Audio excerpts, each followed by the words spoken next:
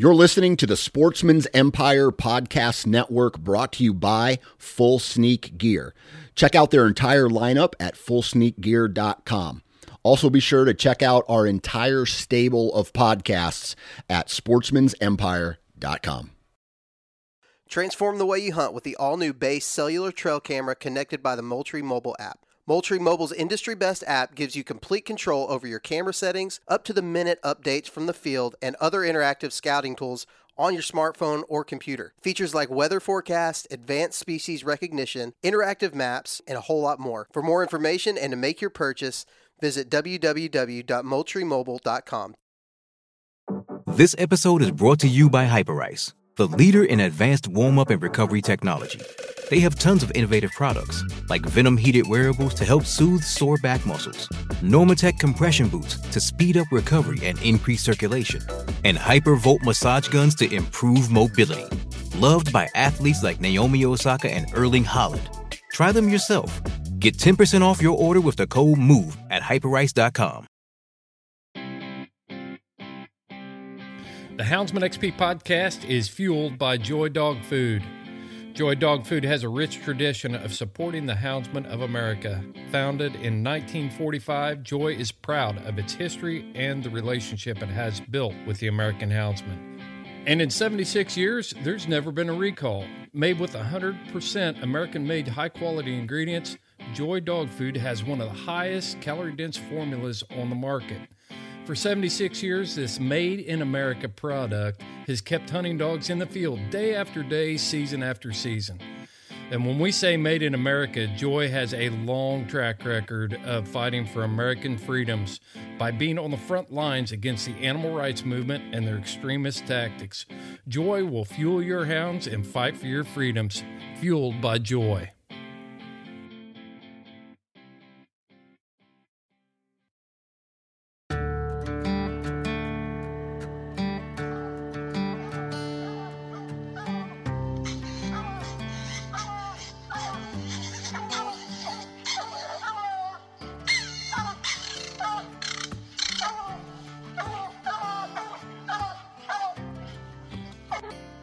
This is the Houndsman XP podcast.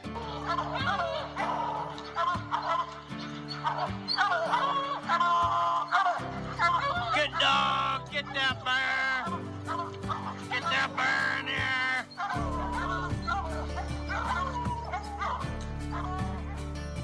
The original podcast for the complete Houndsman. Look at your coat and go, Justin Hyde. We're gonna get him. We're gonna get him. The podcast that represents our lifestyle of extreme performance. Get him there. Get him. Get him. Yeah, good boy, Ranger. Uniting houndsmen across the globe, from east to west, north to south. You know, if you're going to catch a cat or a lion, you know, you have to have teamwork. We take you to the wildest places on earth. Yeah, so how many days a week can you spend out there? As much as I can, to be honest with you. Anytime that I get, I'm out there. Join us for every heart-pounding adventure on Houndsman XP. I'll tell you like I tell everyone else, I'm going to hunt whether you're here or not, so you might as well be here.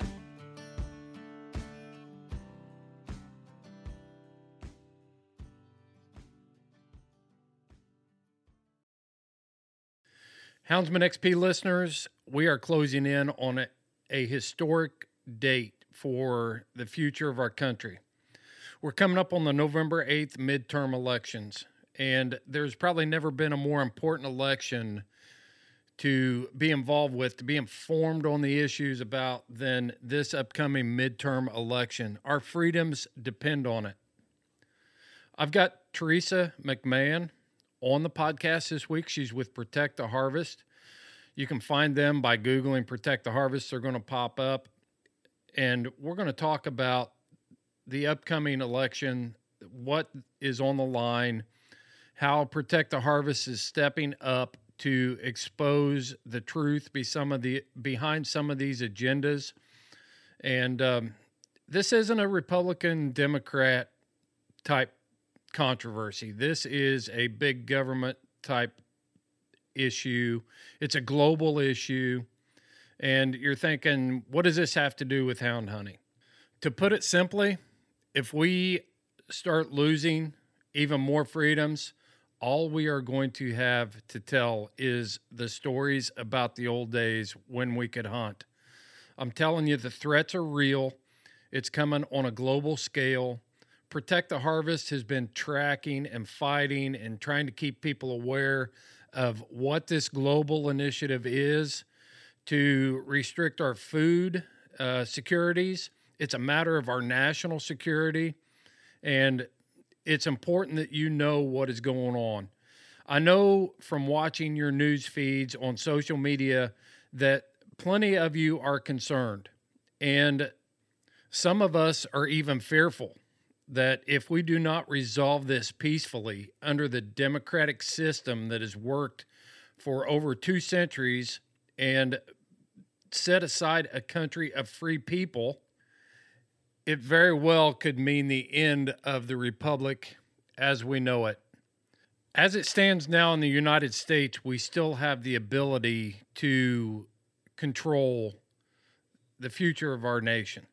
And through the information that we're going to talk about here on Protect the Harvest, you're going to understand where we're headed, and some of the things that you're hearing are going to be very well explained, and some of the terms you're seeing in the national media, you're going to have a better understanding of when you come out on the other side.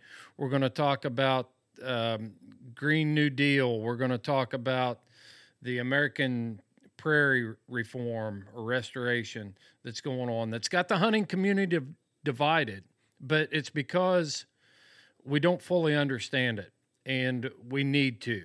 We need to understand all these issues. More importantly, we need to know where we can find friends and allies to secure this freedom. And Protect the Harvest is one of those organizations that we need to know, we need to support. When mountain lion hunting came under attack in Colorado this past year, we got through that because we banded together with the farmers and ranchers of Colorado, houndsmen, trappers. We all came together and we defeated that issue. We saw historical defeats for the animal extremists all across the country because we knew who our allies were. We banded together and we stood up against it. Don't miss this episode. You're going to want to hear what Teresa has to say. They've got a campaign going on right now, counting down the days to our election, and you need to know what's going on. If you haven't registered to vote, do it today, and be informed about who you're voting for. When you dig deep, you're going to be surprised. It doesn't necessarily go along the lines of red and blue, Republican and Democrat. It's time, folks. There's no more time to waste. Our hound hunting community is very diverse. A few months ago, we dropped a post on our social media page wanting to see our ranchers and farmers in our community. We've got hundreds of thousands of people who make their living off the land, and Protect the Harvest is an organization that we should all know and we should all support. I'm not going to waste any more time. I want to get right down to it. It's time to get the tailgate down and dump the box. Briar Creek Kennels is your complete hound hunting outfitter. Boots, lights, collars, and tracking equipment. Dog boxes, kennel supplies, collars, clothes, squallers. Whew, they have it all. Briar Creek Kennel is a Garmin and Dogtra dealer. Owner Chris Girth will ensure Briar Creek Kennel customers will get top-of-the-industry customer service. Whether you purchase from their website or you find them at a major coonhound event, Chris and his staff will share expert knowledge and experience about every product they offer. Chris Girth is a top competitor and breeder of hounds. He knows what gear you need to be successful. Look for Briar Creek Kennels on the web for a complete online store, or look at their fully stocked trailer at any major coonhound event. Briar Creek Kennels, offering a hound hunting public generations of excellence.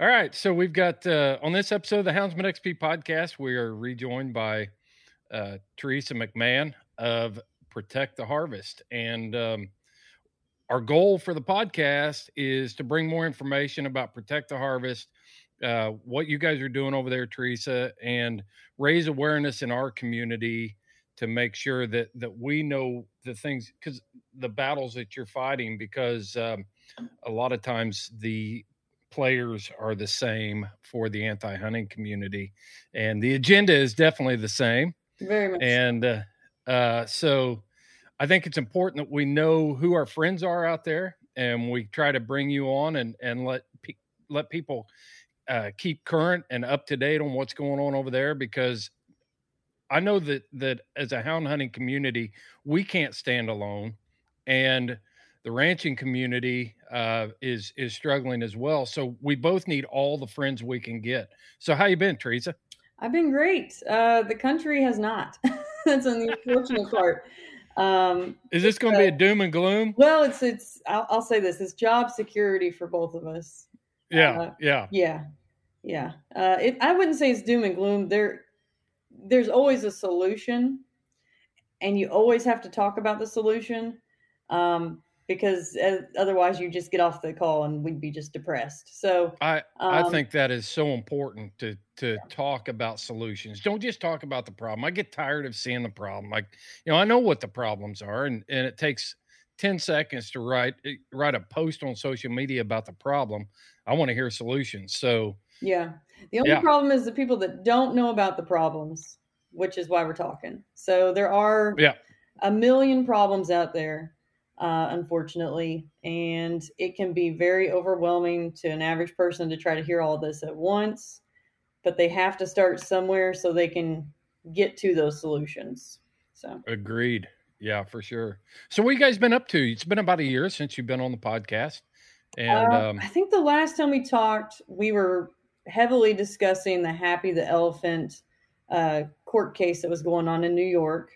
Yeah. And we ended up winning that case. So I know some of your listeners may not know about this. It was a court case to give an elephant habeas corpus, which is pretty much a human right to protect against false imprisonment.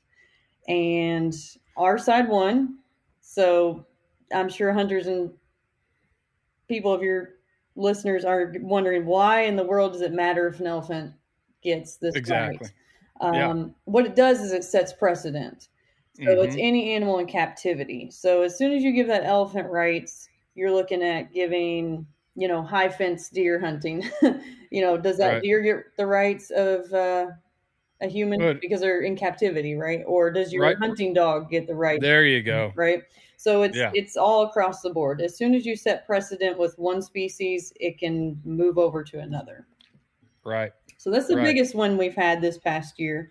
So the breakdown on that was there was a group suing that this elephant should have the same rights as you and I do. Yeah, that's the Non-Human Rights Project, and they've actually won quite a few cases across the world, but they have not managed to get any wins on human rights to animals in the United States as of yet. Now, they constantly bring this stuff up and bring cases to the front. So at some point, they may get in front of a judge that, wants to go along with what they have to say. That's the unfortunate thing. So that's why we need to get to those solutions and understand how people can stop this. Who is they? We say they. Oh yeah. Who are the groups that were leading the charge on some of this lunacy? They are the people that want to tell you what to eat. They're the people that want to tell you can't use a diesel tractor, or that you shouldn't be hunting, or you shouldn't own a dog. They're the people that don't want you to have freedom. That's a nice way of saying it. Most of they are the animal rights organizations and environmentalist extremist organizations. So when you think of PETA, Humane Society of the United States, the ASPCA, groups like the Center for Biological Diversity. I'm glad you hit on that one. Yeah, some other environmentalist groups that Mountain Lion Foundation, we could throw, Sierra Club. Yep. You could throw hundreds of them out there, but they're all in the general same club and all have the same mindset, which is, average person is bad, They don't know what they're doing. They're harming the environment. They're harming animals. And we are the ones we can fix this. We'll just tell everybody what to do. Tell everybody, you can't eat meat. You can't hunt. You can't drive a car. You can't own a dog. Yeah. Yeah. Yeah. Yeah. Yeah. They look at animals are not property. They akin animal ownership and animal husbandry to slavery. Yes. I mean, you go on and on and on. Yeah. Meat and is murder. That's always been kind of their MO. Most people have seen that and said they don't really believe that. Well, the reality is more and more of that is actually coming out now with these court cases, and they're actually openly stating, yes, we believe this is slavery. You shouldn't own any animal. And I think this new generation of disciples are the ones that have heard the propaganda long enough that they've actually adopted that paradigm that it's true. Yeah. I don't think the original founders, there might have been a couple, people in that organization that believed that. But when it really came down to it back in the early 70s, you had a few hippies out there that pushed the agenda. And now it's gotten to the point that the message has trickled down to the new generation that have taken up the mantra that are the foot soldiers for these organizations. Now they're really believing it. I mean, you see some wild and crazy stuff out there.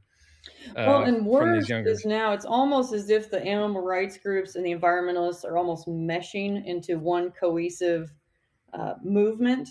So it's not just you don't need to own an animal. It's, well, your carbon footprint is going to hurt those animals. So they're adopting a lot of the same beliefs on both sides. And, that means you shouldn't be driving a car. That means you shouldn't be using electricity. That means, if you want to keep following it down the line, it ends up with a class of people that are in extreme poverty and then a class of people that get to tell the other people what to do. And that is what has always bothered me about the animal rights extremist environmental movement is the people sitting at the top of this pyramid. They're living on big bank accounts. They don't live like they want you and I to live. They are living high on the hog. They've got extra vacation homes and jets and big time bank accounts. Yeah. And those jets are filled with leather seats and, but you as a person can't go out and hunt a deer, feed your family. Yeah. It's complete hypocrisy. How do we as a community, you talked about the environmental community and the animal rights community. I hate to even call them animal rights, animal extremist community, that are meshing together. And that is why every hunter needs to know what's going on with your organization. And we need to mesh our resources together too. Yeah, there's a lot of small organizations on the side of hunters, farmers, pet owners, and some very large organizations, but we all seem to be separate. We're all working towards bits and pieces of the solution. But the problem is everybody wants credit. Like, well, here's this group. We've got this solution and we're the only ones with the solution. Right. And give us the money. So this is why Protect the Harvest. Obviously, we're a nonprofit. We run on public funding. But we're willing to work with any groups that want to be a part of the solution. So we've been pushing pretty hard right now to get people to get involved in what's going on in Montana with United Property Owners of Montana, with the American Prairie Reserve. Oh, man. Yeah. That's going to be, we're going to have to save a whole segment of the podcast for that one. We won't just brush over that. Yeah.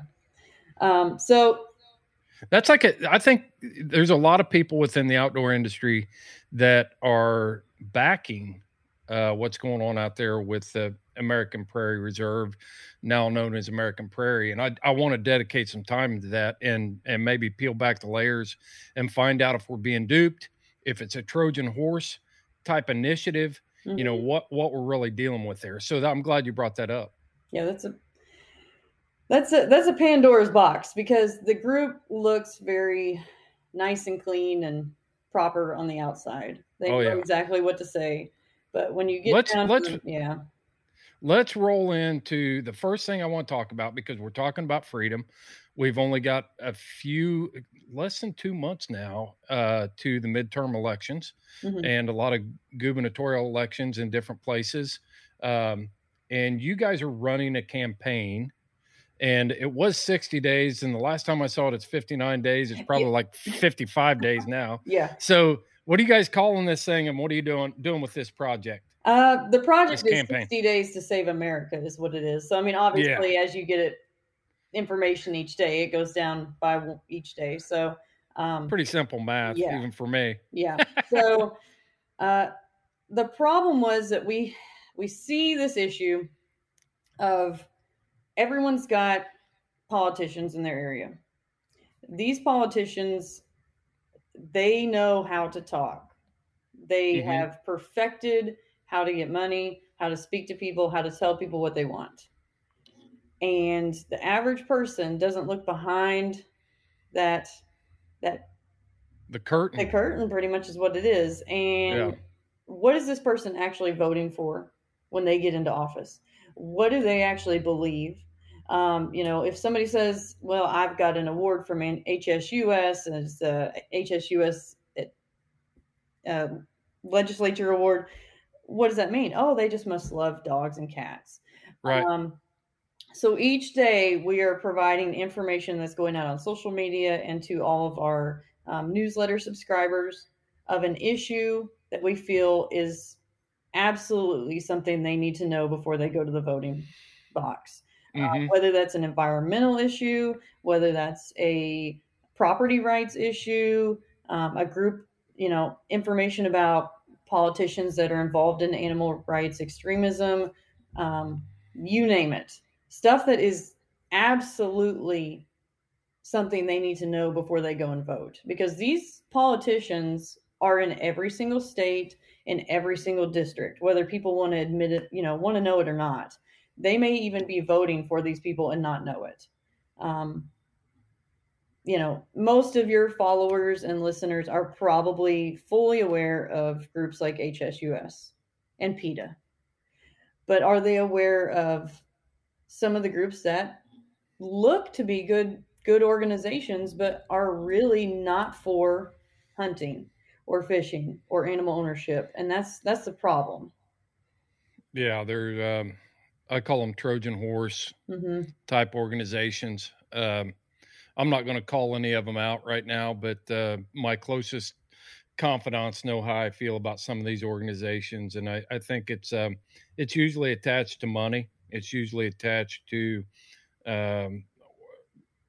clout, power, all those sorts of things. They want to be big in the space, and that takes financial backing.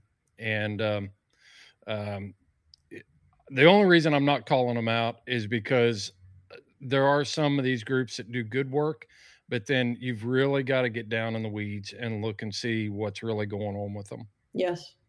And that's what you're trying to do with this campaign that you're running right now. Yeah. Yeah. How do people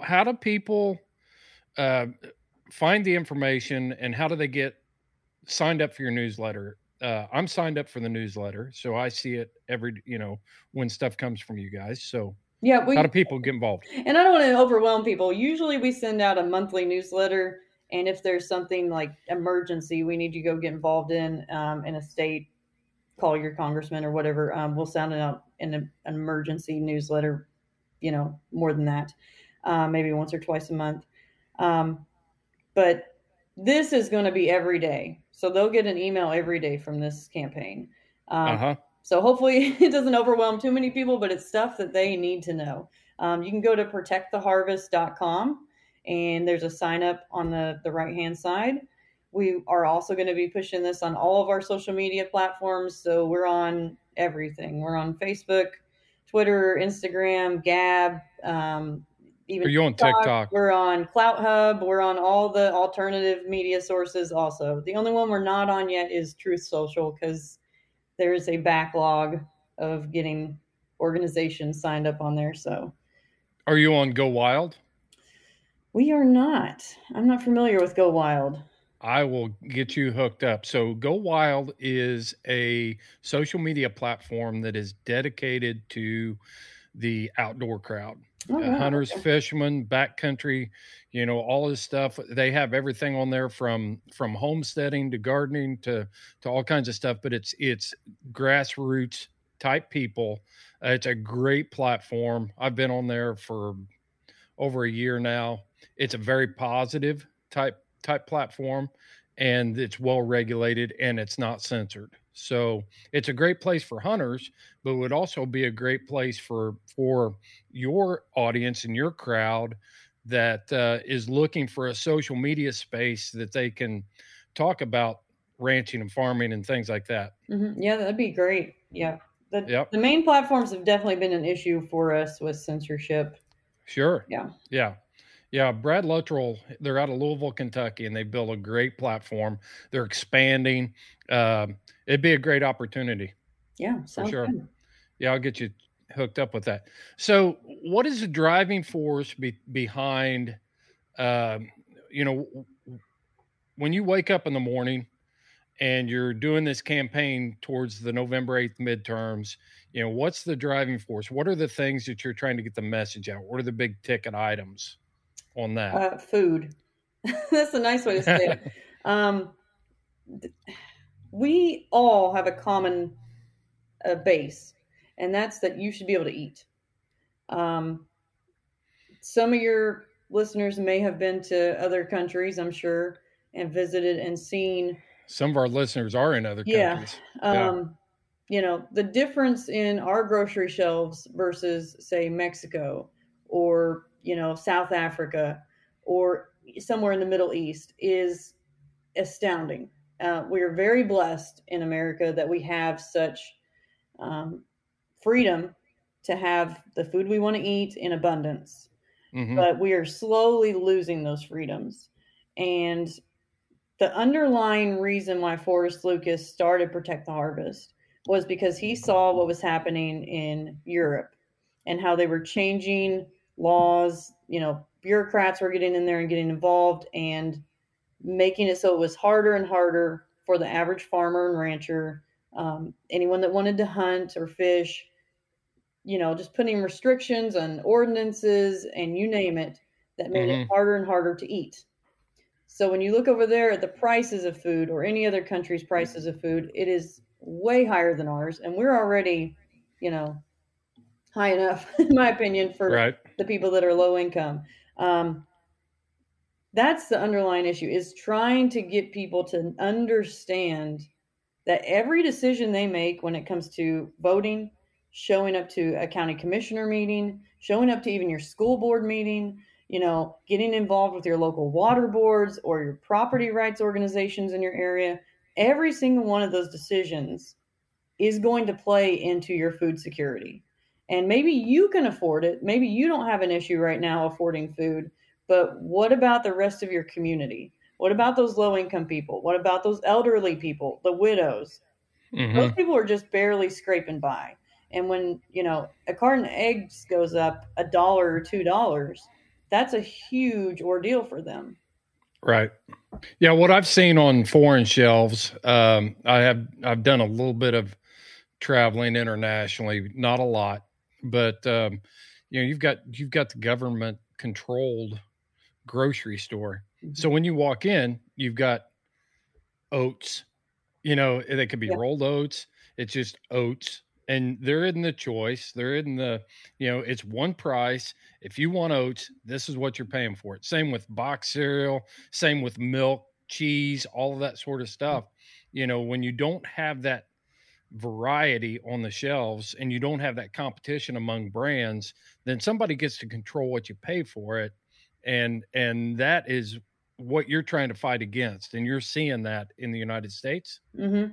Well, all over the place. And one of the big things that's just recently happened is you've seen these environmental social governance scores is what they're called. They're called ESG scores.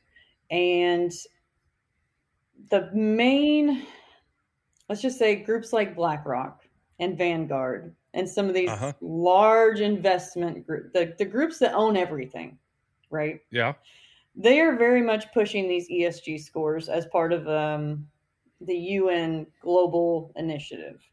They want a way to score every single product that you use based on how it's going to affect the environment, social impact, and governance. So that means if you have let's say you have somebody that's producing beef over here in a regular way.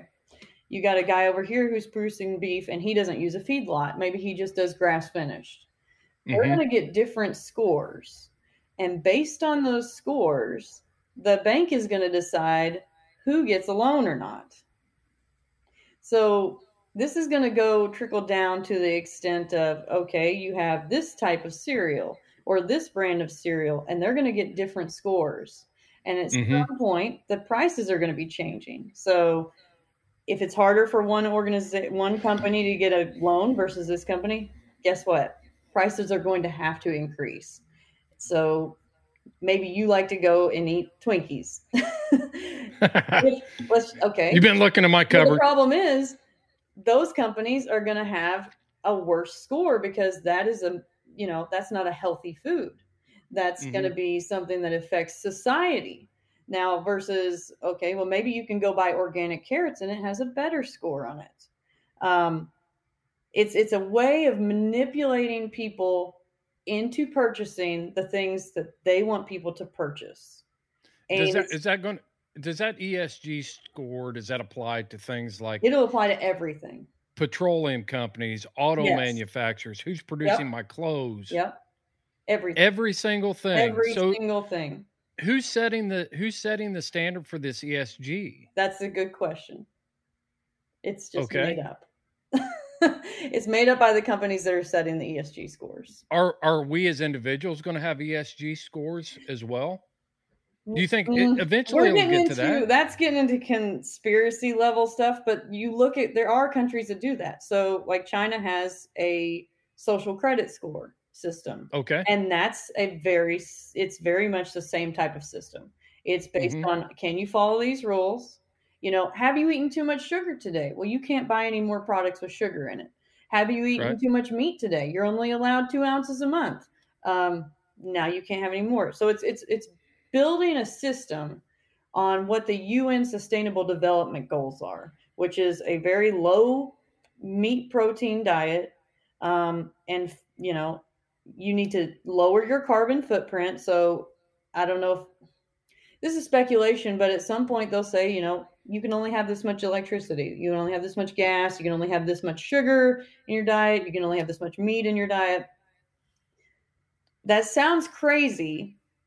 I'm fully aware that sounds like conspiracy level stuff. But if you go and read their documents, this is what they're trying to push. They're trying to provide limitations so that everyone is 100% equal. The problem is other countries, third world countries that are lower than us, it may raise them to an extent, but we are at the top of the food chain as America.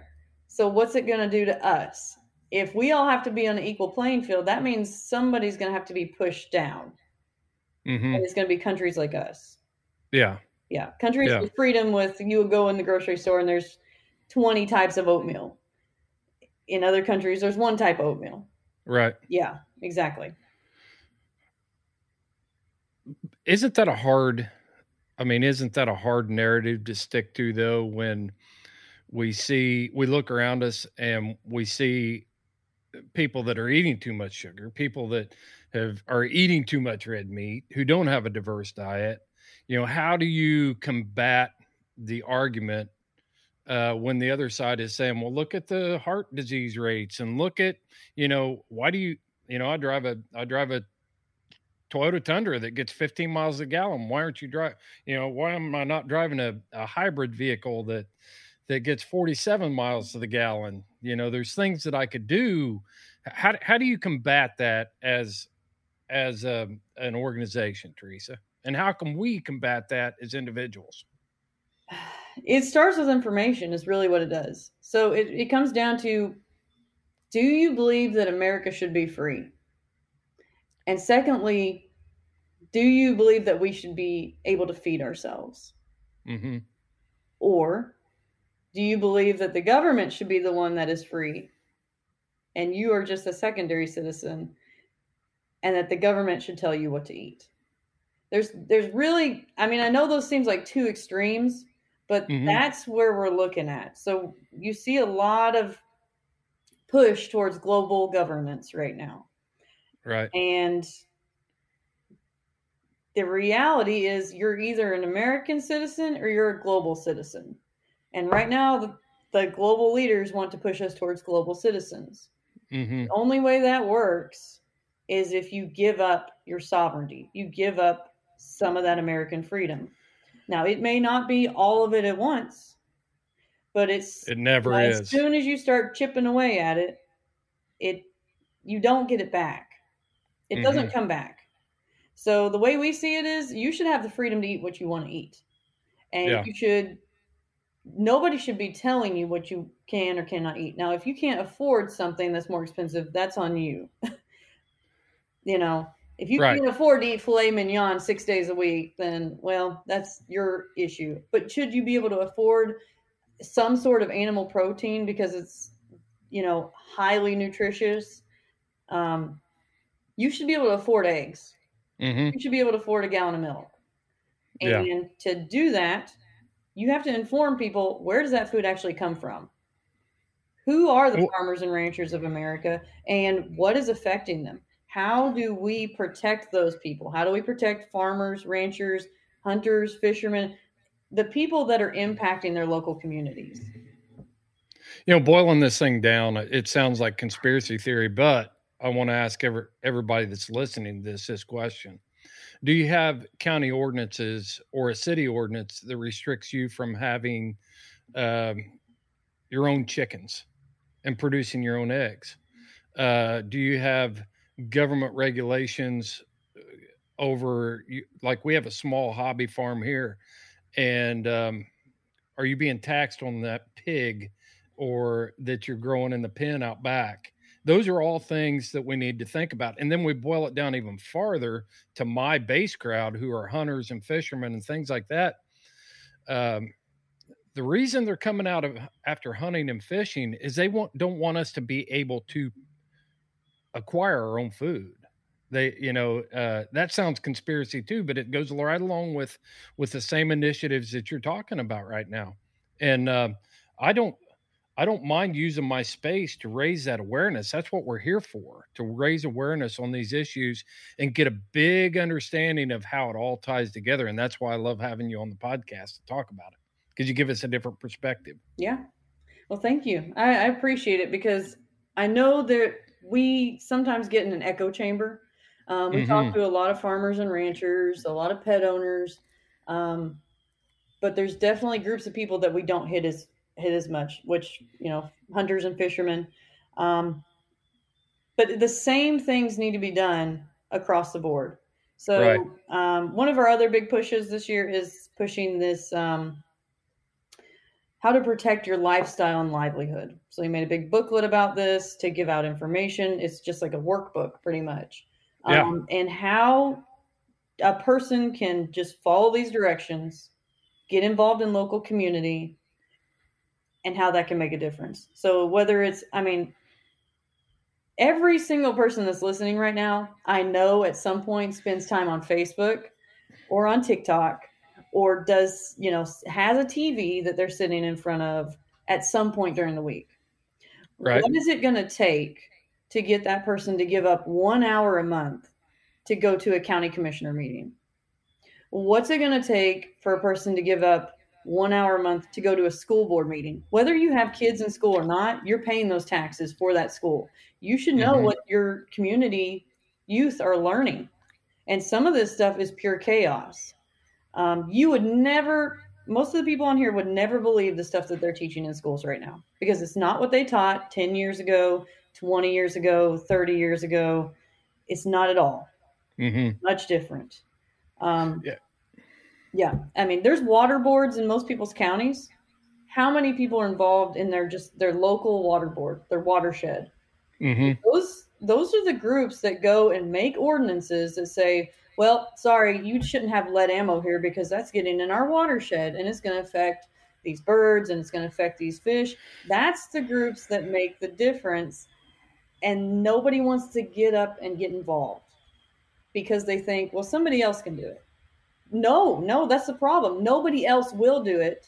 And the people that will do it are your opposition. But Teresa, I made 4 Facebook posts last week about how I defend freedom on Facebook, but they, a lot of tough talk out there. Yeah. From, these American patriots. No, that's not wrong. That's not wrong. It's good to do social media work. Like we have volunteers that we train. I'm just saying, follow it up. Yes. Because those board meetings aren't happening on Facebook. Right. The decisions for these ordinances and code changes are not on Facebook. They are in, usually in meetings that nobody attends. City council meetings, county commissioner meetings. How many people have called up their state representative just to meet them, just to say, hey, this is my name. I'm from this district. I just want to get to know you. These are the things I'm interested in. My family likes to hunt. My family likes to fish. I would just want to know how you stand on that. And most of these people will have a conversation with you. Even your local reps, your state reps, a lot of them will meet you. Hey, I want to take you out for coffee.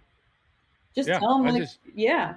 I just met mine a month ago, right before, well, it's been a couple months now, right before Memorial Day.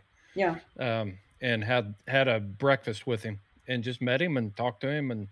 And we don't know who they are if we don't get involved. And they are never going to know who we are unless we make it a point. They've got constituents spread out all over their district, and they need to know your name. They need to know you. They're getting involved. They're getting invited, I promise you, to organizations and meetings and conferences that are 100% in opposition to your lifestyle. Mm-hmm. Now, whether they attend or not is on them. But our side isn't doing that for the most part.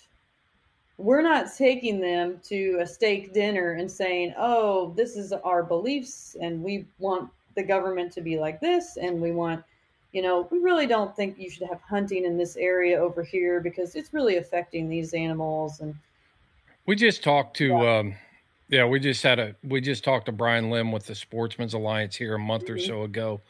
And, we talked about the ammo ban that they're trying to push on refuges and different things right now, and how that's not going to stop just on the refuge. It's going to expand into other national or federal property, public property. It's going to expand into state property because states always follow the federal regulations because the feds will threaten to cut off funding if they don't enact these regulations.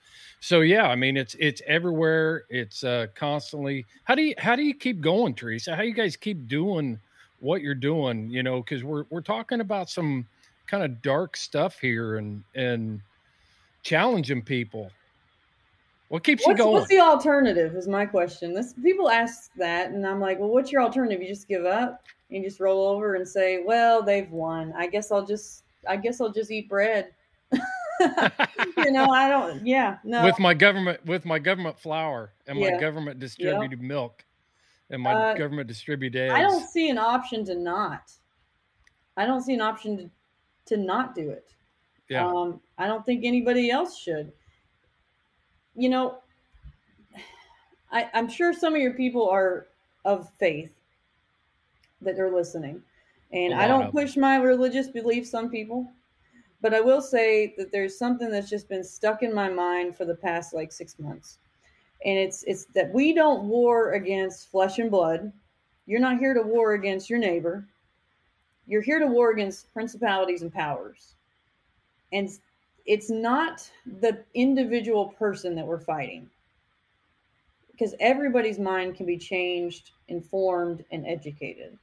It's these ideas, it's these mindsets that You should give up your control.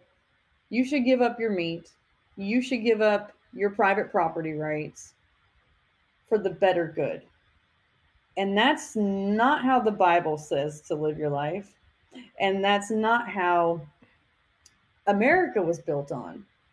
Yes, you help your neighbor. You love your neighbor. But you should not be forced to do it. You have free will. The Bible says you have free will. America was based on free will. And if you work hard enough, you can get ahead. I'll do not believe that. Yeah.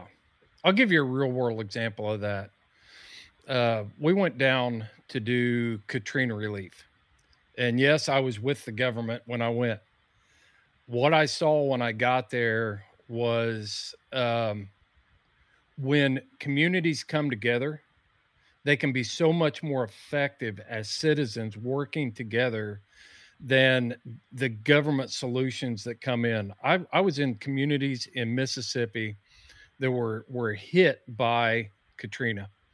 And what I saw was neighbors over here helping this neighbor, communities coming together, total communities that were being self-sufficient in their own community without any government assistance. We'd go into the community there and what do you need? We're good.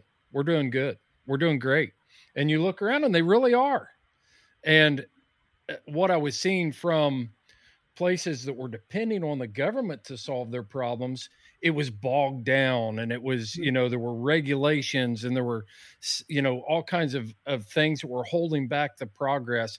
Not to say that there wasn't a massive need for resources and things like that during Katrina. There were, but it was amazing to me. And one of the things I picked up on is how effective citizens can be when they work together, and how much we really don't need government. Well, we need some. We can't just throw a baby out with the bathwater. I agree. It's not the government's job to tell you every little thing you have to do, how you can eat, how you can live, how you can use your property. That is not what the government was created for. So when they get involved, they are usually, it's usually costs them 5 times as much. I'm from the government and I'm here to help. Through the government versus, a capitalist. Yeah. So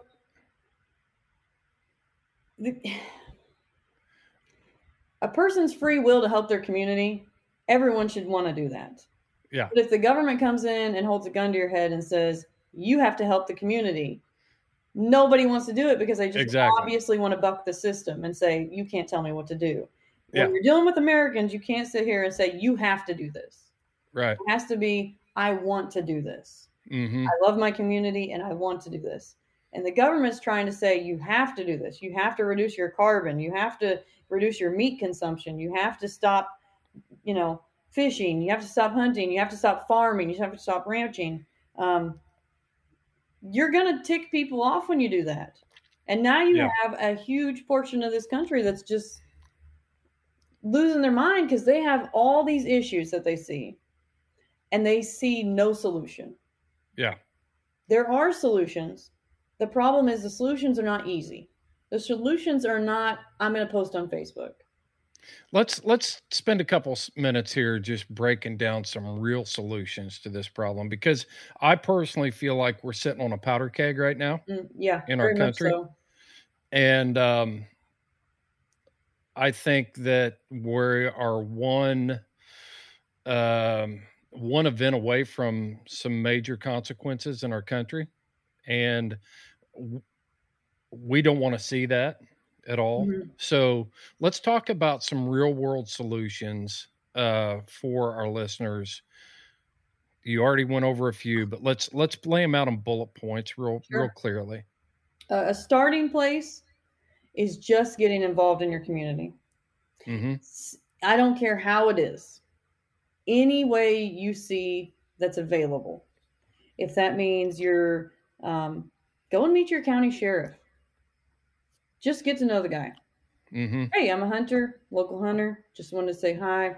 Well, how do you feel about hunting? How do you feel about people owning, hunting dogs? Right. Is there can I invite you over to my property? I breed a couple dogs a year. I just want you to see what it looks like, so you have a familiarity with it. Yeah. If you don't do that, and this is going to sound self-serving or maybe elitist from my point, because I had the opportunity working in law enforcement at the state level. I knew my sheriff and I knew things like that. I'll tell you what the observation was, though. There were certain people in our community who didn't just know the sheriff. We lived in a small community, so it was much easier for us. But there were several people in the community that just had good standing with law enforcement because they made the effort to be cooperative, to be friendly, to do things like that. And same with commissioners and things like that.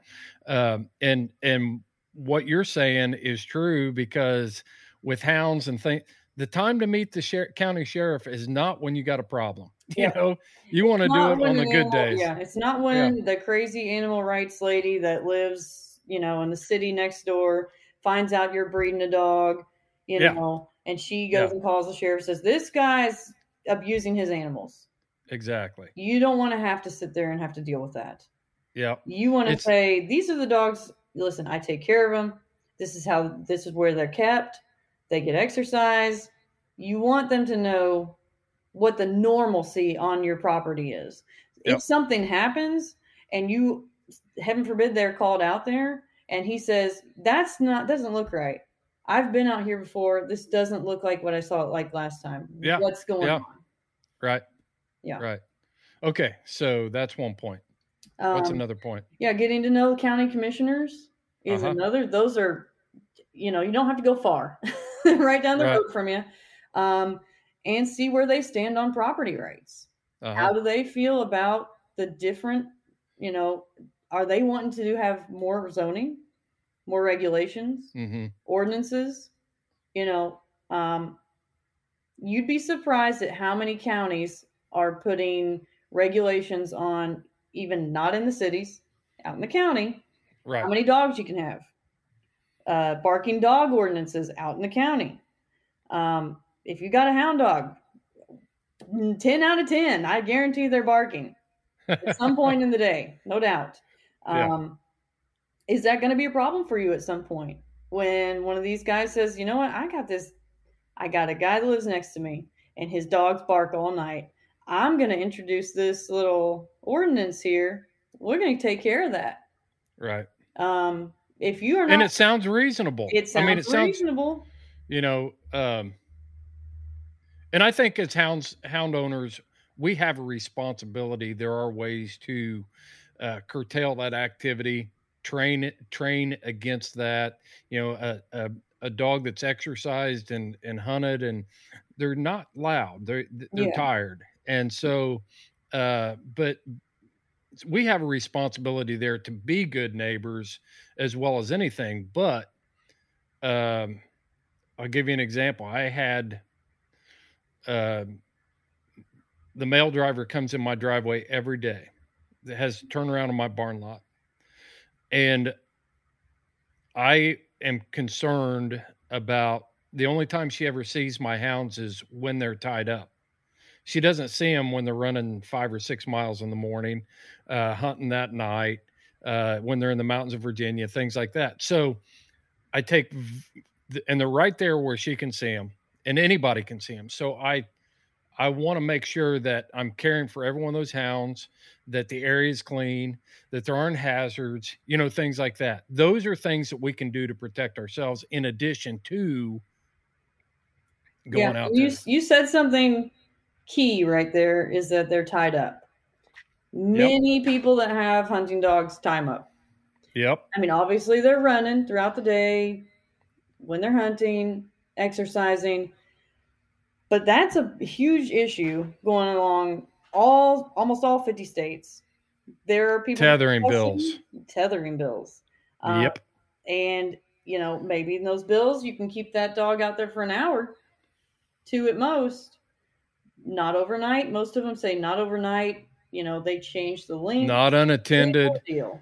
If it gets above 85, you've got to move them into climate control. If it gets below 30, you got to move them into climate control. Yep. You know, so and that's something that people need to wake up to. My audience needs to wake up to it, and this is why you need to get involved, because those aren't happening at state levels. Those are within your grasp, within your reach, at your county level. The animal extremists they're attacking on multiple fronts, but the place that they can be most effective is at the local county level, and they can slowly chip away and regulate you out of business. So, I mean, how many people that are listening right now have actually called their county commissioner and said, hey, have you ever went on a hunt? Come with me. Yeah. See what it looks like. It's not us out there just beating raccoons in the head with a shovel. You know what I mean? Right. Some people think it is very barbaric. They don't know anything except for what they've seen PETA releasing videos of, honestly. Yeah. How are they going to know without somebody informing them? And the best person to inform them is the person that's doing the activity, which is the listeners here.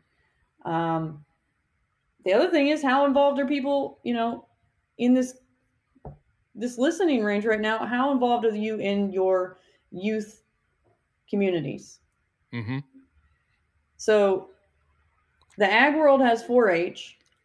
It has FFA. There's still a good chunk of kids involved in those. But what's going on in your community that you can get involved with youth on hunting, fishing, you know, your lifestyle? If you don't have something that's already going on, start something. Go to the school and say, hey, I'm a local hunter. I'd like to start some kind of program to teach kids hunter education. You know, there are schools that want this. They just don't know where to start. And a lot of time, this is where government has helped. You know, in the state of Indiana, almost all 50 states have a hunter education requirement now. There is some form of a hunter education program in your state. And these wildlife agencies, the managers of the wildlife, are required to teach that. You know, we were required to go into and teach so many hours of hunter education per year. This is where we as a citizen can get involved. If we care about this thing, I can tell you, when I was an officer, coming up with volunteer instructors to help me teach these classes, those people were gold when I found them, you know, that wanted to be involved and wanted to teach these kids. Man, they were, and you talk about having a good relationship with your local game warden, because that's always a big joke in the hound community is, you know, when I see the game warden, how fast can I run type stuff. But if you want a real relationship with your local conservation officer, game warden, get involved and help them accomplish their mission to teach those hunter education courses. Yeah. It's awesome. And you need to have a relationship with these younger generations. Yep. If they are wanting to be involved in this, a lot of youth do not have parents that do any hunting, any fishing, any outdoors activity. But maybe they're interested in it. Maybe they got a cousin or a friend that's interested in it, and they see what they do. Yeah. They need a mentor. They need somebody that can teach them about this and take them under a wing. Take them on a hunting trip if their parents allow it. They may never get an opportunity to do that. Yeah. Yeah. Invite dad and child, or mom and child, you know, bring your wife along, bring your girlfriend along. You know, if you don't feel comfortable, you know, taking a woman and her kid out with them, you know, then do the honorable thing. It's not, I still believe in chivalry. I believe in principles in my life. I would never,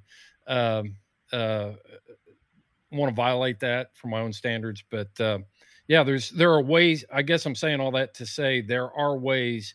If you really want to be involved, it's the time for talk is over. We got to get involved. We got to start doing some of this stuff. Yeah, because when the time comes that we have, you know, 10 years from now, 20 years from now, and you look at America and you don't recognize it, If you're not getting involved, the only person you can point a finger at is yourself.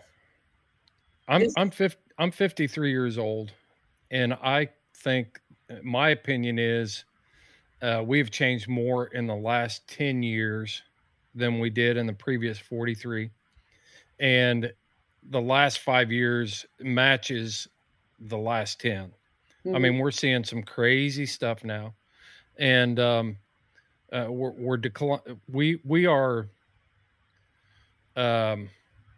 I don't want to say declining, because I don't want to make it seem like it's a hopeless cause, but we're declining rapidly. I guess that's the best way to say it. Yeah, which is why people have to do something now.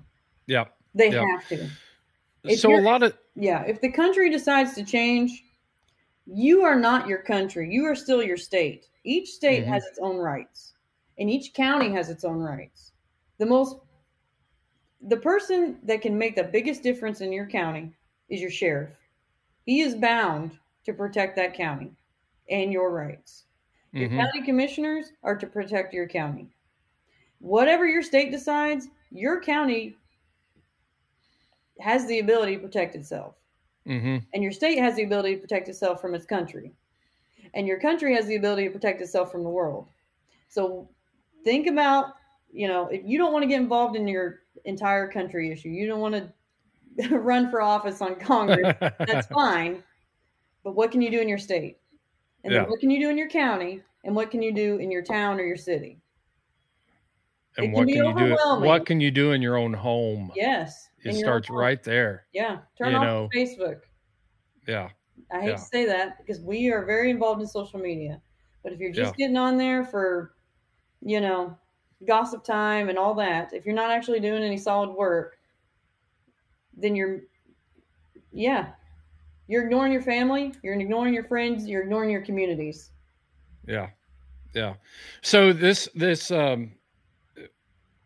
the campaign, the 60 days to save your country, a lot of that is rooted in, from what I've read, is related to the Green New Deal. Oh yeah.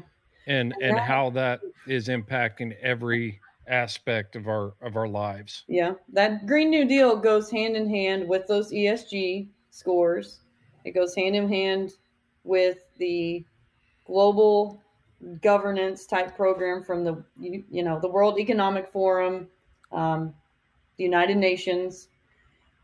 It's all one cohesive plan. It's just little pieces of it that are working on different issues.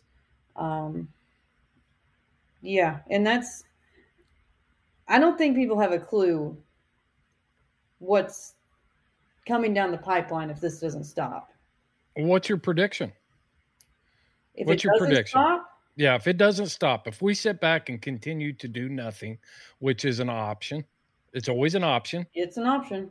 We can sit back and do nothing. What is your prediction with full implementation of the Green New Deal? That depends on how long we're looking at. If you look at their 2030 deadline, you're looking at a very reduced meat consumption. Think about how much meat you probably eat in a day. That's your monthly consumption. You're looking at reduced use of electricity. You're saying that the monthly the meat I eat today is going to be my monthly allotment. Is that what you said? Depending on what you're eating a day, yeah, at least at the most. I'm not going to like that. If they get what they want, right? It has to be a reduced meat consumption. They see agriculture animals, meat animals as a problem because of carbon and methane. Yeah. And we're not going to get into the science behind that, but it's completely debunked. There's plenty of scientists that are on the opposition side of that. But that doesn't matter.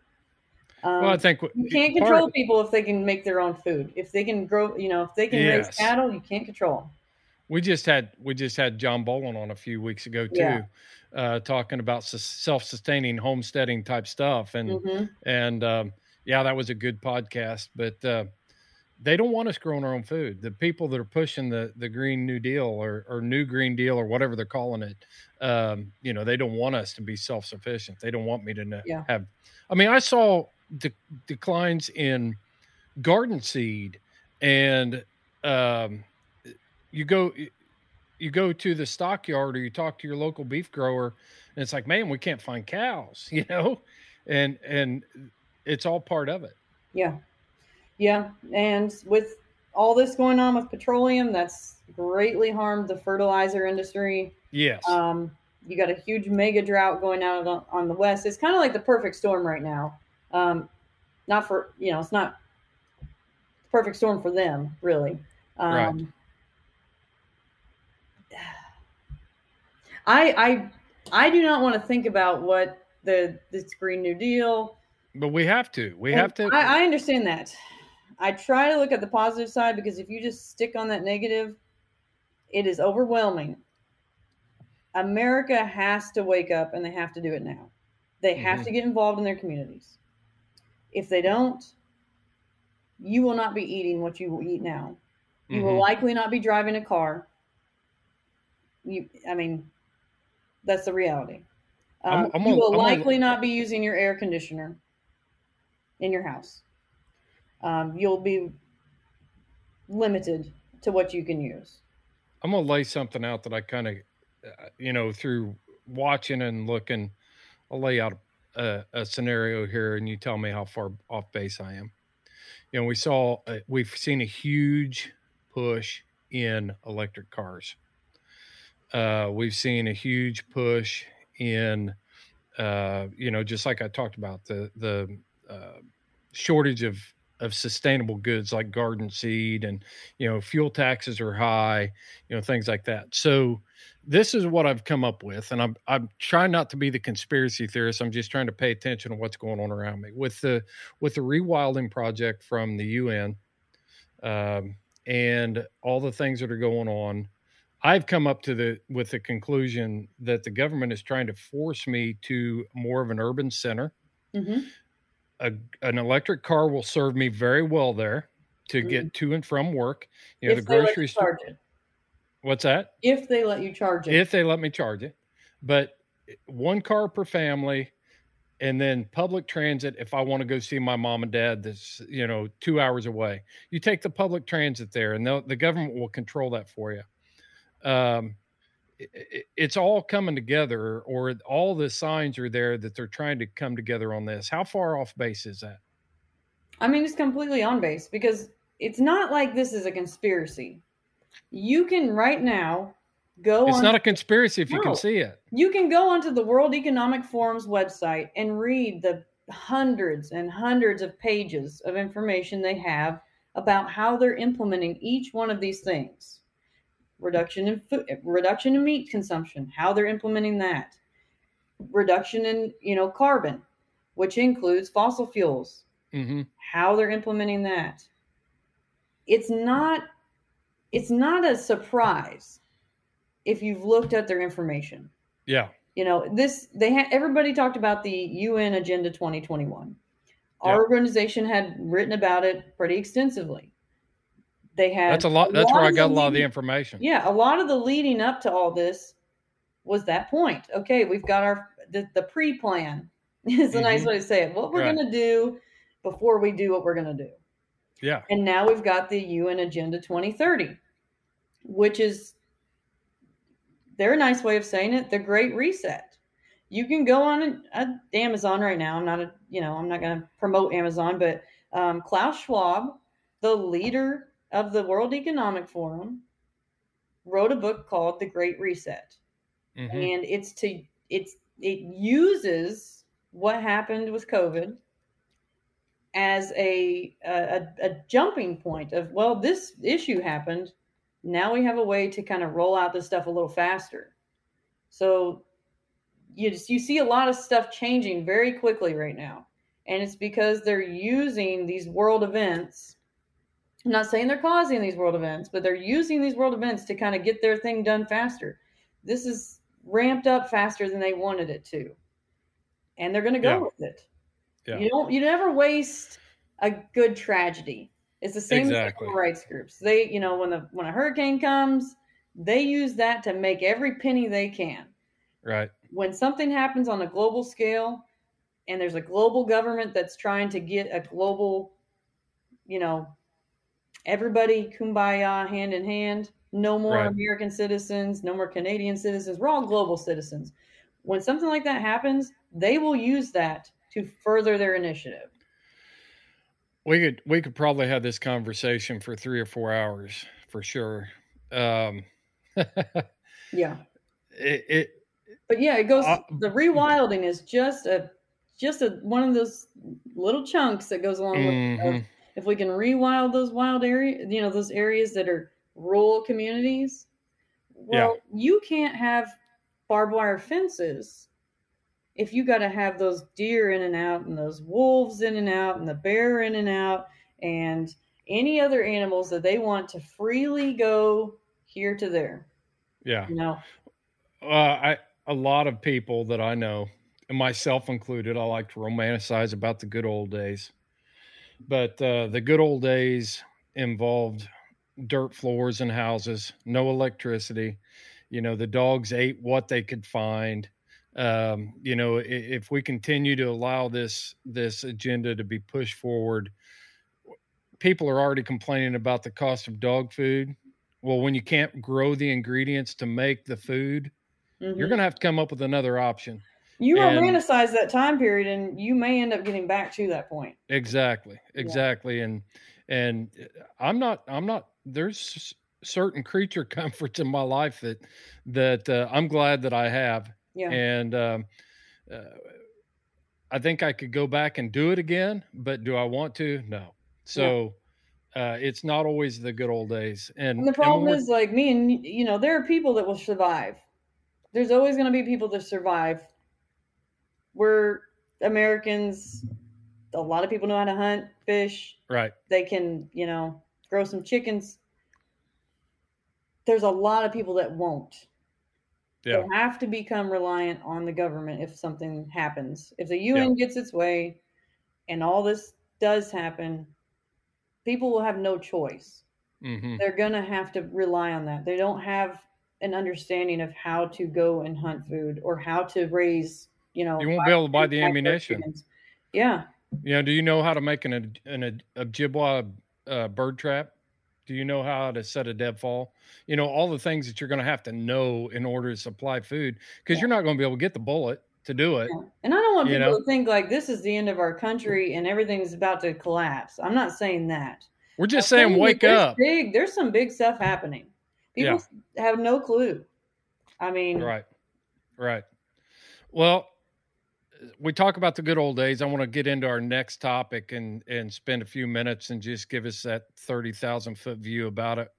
But the good old days. Let's talk about the American Prairie Reserve and the project they're working on out in the Missouri Breaks, because on the outside looking in, even people within the outdoor community have embraced this concept that we're going to restore the American prairie, have free roaming bison. Everything's going to be this utopia for wildlife. It's going to be a beautiful thing. Mm-hmm. And the American Prairie Reserve, now known as the American Prairie, I guess it's just the AP now. Mm-hmm. What's really going on there, Teresa? So our involvement and most of our research into that has been up in Montana, where they've purchased some grazing rights on public lands. Mm-hmm. And it's Montana. Montana people own land and they own lots of it, and they own, they may have cattle out there on grazing land on the BLM land. And that's the issue, is that their organization shouldn't legally be able to do that. Mm-hmm. But people, if you got a smooth talker, and they're a smooth talking group that's there to say, we're going to fix the land, we're going to put these animals back out here, and everything's going to be great, and it's wonderful. Yeah. That's not generally how it works. It doesn't work that way, because you're introducing an animal into land where another animal is. Mm-hmm. So we now have cattle. We don't have a lot of bison. There are people that raise bison. I don't want to say that there aren't. Right. But they're not. Cattle is our main source of beef, our meat source in this country. They're tuberculosis-free bison. Yeah, right. Well, I mean, the ones that are being raised. Most people that are raising, yeah. Yes. Yeah. And so they're not spreading it to other animals. Right. You have a group that thinks it's great. We want the prairie to be back to the prairie. And I understand why they think that. I saw one statement, restore it to Lewis and Clark days. Yeah. I've read the journals and things of Lewis and Clark, and I was enthralled. I was like, wow, wouldn't that have been cool to see that? It'd been cool to see, but we have people here now that we have to feed. There you go. That's the problem. There are people that have to be fed. And these ranchers have to have land to raise these animals. Well, let's do it down in Kansas. These animals. Let's do it down in Kansas. Let's do it down in They're doing it Texas. Everywhere. Yeah. Yeah. And there's still food shortages right now. We're trying to grow it everywhere. That one of the things I read from the article that you guys published to Protect the Harvest was the main thing is they're trying to stitch together this large contiguous piece of property, and what they're trying to do corridor. So think about the top of Canada, the bottom of South America. Mm-hmm. They would like a wildlife highway that goes from the top to the bottom, to the east to the west. Any animal can migrate wherever they want, and they're not going to be affected by human beings, by houses, by, cattle, by barbed wire fences.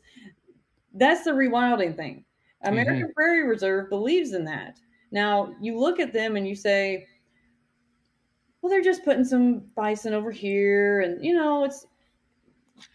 it's always just chipping off the dang block is what people don't see. Yes, it's a few bison here. There's a few bison there. But it ends up being a bigger initiative. What about next when they go to, the next state and the next state and the next state? And we had bison in Indiana. Yeah. It's on our state seal as a picture of a buffalo, Mm-hmm. It's on our state seal, but the thing that aren't the ranchers pushing back on the whole bison thing because they're not going to, it is going to greatly affect their ability to have cattle. Disease-free cattle. Yeah. They're major carriers of tuberculosis. They are. And if they think that those cattle or those bison are just going to stay where they want them to stay, that's not the reality. Cattle ranchers manage their cattle. They're out there working the cattle every single day, 24/7, every single day of the year. Is the American Prairie going to be out there with a bunch of their little cowboys? Do they even have... Are they going to be out there managing these? No, they don't believe in management of the species. They believe in rewilding. Let them do what they want, grow to an extensive, whatever the environment says they should have. Right. It's just like the wild horse issue out in the West.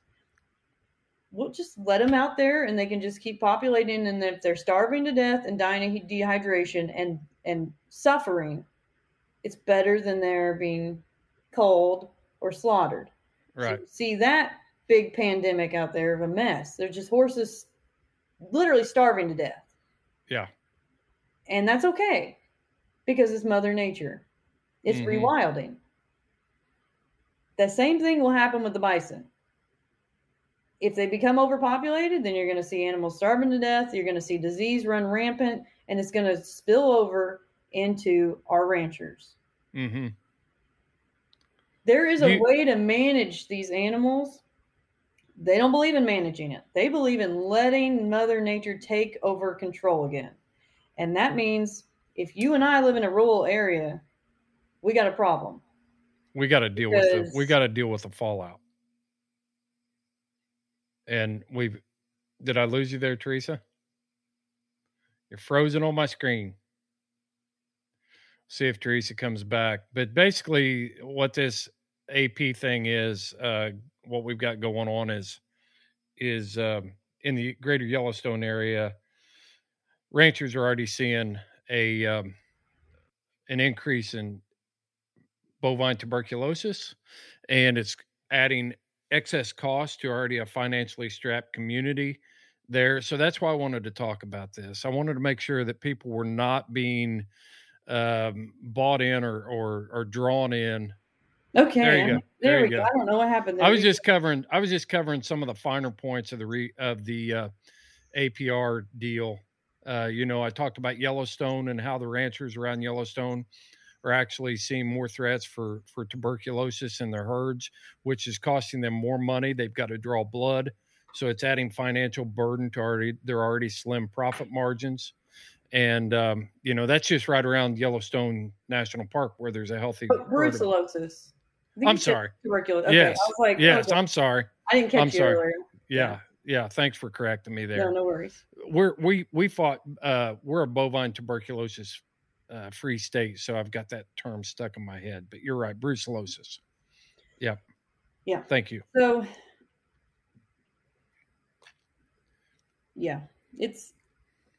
I don't know. The problem is that bill, the Wildlife Corridor Act that was introduced in 2019 did not pass. But last year they shoved it into one of those bills, one of those big spend bills, and it did pass. So obviously this stuff doesn't all just happen at once, but it is something that's going to be slowly implemented. Is there a place where people can go and see? I know you know the answer to this. I'm just trying to bring it up for obvious reasons. But where can we go and see how who voted on this bill and how they voted? So the thing with that is we are a 501c3, so we can't tell people how to vote. Right. We can inform people of the issues and inform them of people that are involved in extremist activity, including legislature members. So we did not put that information on our website currently, but you can go to any of the legislative websites, any of the .govs that are involved in legislature. So if somebody was going to go and search for how their representative voted on the Wildlife Corridor Act, what would they look under? It would be very hard to find because the Wildlife Corridor Act isn't obviously... it was buried in other bills. It was buried, yes. And attached. Yes. Okay. So... probably a spending bill. It was. Yeah. And I can get that for you. I don't have it right off the top of my head. We actually have an article in the works on that one, so... well, we need to pay attention to protect the harvest. Yeah. And I'll tell you what, if you find it, Teresa, you can just get it to me and I'll attach it to the show notes for this. And probably ought to wrap this one up for now. If you got anything you want to add. I think I've beat people half to death already with, they need to get involved in their community, but I think they just need to be aware that a lot of the stuff that's affecting farmers and ranchers is going to affect them, whether they know it or not. It's not just us and them, you all, and there's the dog breeders over there that don't deal with hunting dogs. Right. It's everybody has to be willing to work together on this stuff. Yeah, a lot of our audience, we have several farmers and we have several ranchers that are in our community and that listen to this podcast. But we also have several people who don't ranch, but they enjoy living out in wild places where ranches do exist. So this is my connection between and why we need to be paying attention and we need to be concerned. That small community that you're living in Montana is supported by the ranching community. They spend a lot of money in your local community. And if that goes away, you're not going to be able to live there. There aren't going to be any resources for you to live there. There are not going to be any jobs. That rancher buys stuff at the hardware store. Maybe you work in the lumber yard there. You're not going to be able to, that store's not going to be able to stay open without that ranching community. Same goes for, maybe you're a gas station attendant or a mechanic, an oil well worker, whatever it is. You're not going to have the resources to stay there. So this is why I wanted to talk to Protect the Harvest and showcase what you guys are doing, because we have to stand together. Mm-hmm. And just so you know, I just found that bill. It's the Surface Transportation Reauthorization Act of 2021. So STRA. Okay. And that is a pretty, the funding for these things to go through. So there are states that have already passed their own rewilding bills, Florida, Virginia, Colorado. But obviously to get those to actually work properly, they have to be connected to other states. Mm-hmm. But if the funding is there from our Congress and Senate, it's just a matter of them implementing those little networks. Yeah. Great. Well, tell us again, go through Protect the Harvest again and tell us where your website is, how to sign up for the newsletter, of course, social media updates. Sure. Just protecttheharvest.com. Real easy to find. You can sign up for the newsletter right there on the front page. Our Facebook page is just at Protect the Harvest. So real easy to find. If you just Google Protect the Harvest, you can find us everywhere. But we're on all the major platforms and even some of the alternative media platforms also. And you're welcome to email us about anything, info@protecttheharvest.com. We have an 800 number. It's listed at the bottom of the website. You're free to call. You'll get me if you call. So any questions you got, anything you need us to research, we're willing to do it and look into it if it's something that's going to affect food security or property ownership or animal ownership. Mm-hmm. Yeah. And I know this was a heavy hour and 15 minutes here, but leave us with some optimism here. What are you seeing good in the community, Teresa? Why should we continue the fight? We don't have another option. That's why. But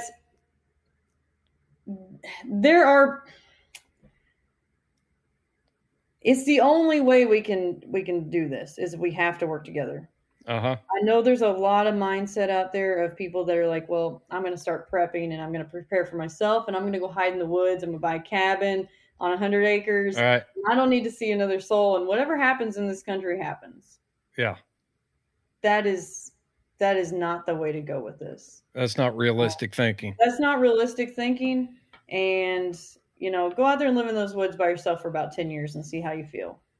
We are human beings and we are products of our community. And you as a citizen of America have to give back to your community. This country was founded by the people and for the people. And we obviously are always thinking, well, those people are politicians. Yeah. That's wrong. You are the people. You're the ones that are controlling what's happening. And we, unfortunately, are the only ones that we can blame is ourselves for what's happening in this country right now. Because we have not been involved. That's a somber thought. When you got to look at yourself in the mirror, I better just stop. Yeah, it's a rough thought, but here's the thing. You can start today. You can start tomorrow. There you go. You can. It's not like, well, I've just thrown my whole community and it's in the trash now. You can change it. And you can spread that change to other people. Staying informed, informing other people, getting involved with the community, it's not like rocket science. Anybody can do it. Yeah. Inspire change, be the change. Mm-hmm. But it starts with us, the individual, of making a conscious decision that I'm not playing the game anymore. I'm going to be the change. I'm going to live the life that I know that I was meant to live, a free life. And I don't think it's a doom and gloom at all. There's freedom, but freedom doesn't come without a sacrifice, without a cost. But the reward for those sacrifices and costs at times will be very satisfying and beneficial when you've achieved it. Mm-hmm. For sure. So, Completely. Teresa, I appreciate it, and keep up the good work at Protect the Harvest. I know a lot of our folks keep an eye on what's going on over there and keep track. So the ranchers showed up huge this last year during the Colorado push to ban mountain lion hunting on Senate Bill 22 out there. I think it was 22. But houndsmen, ranchers, and the ag community came together, and it can be done.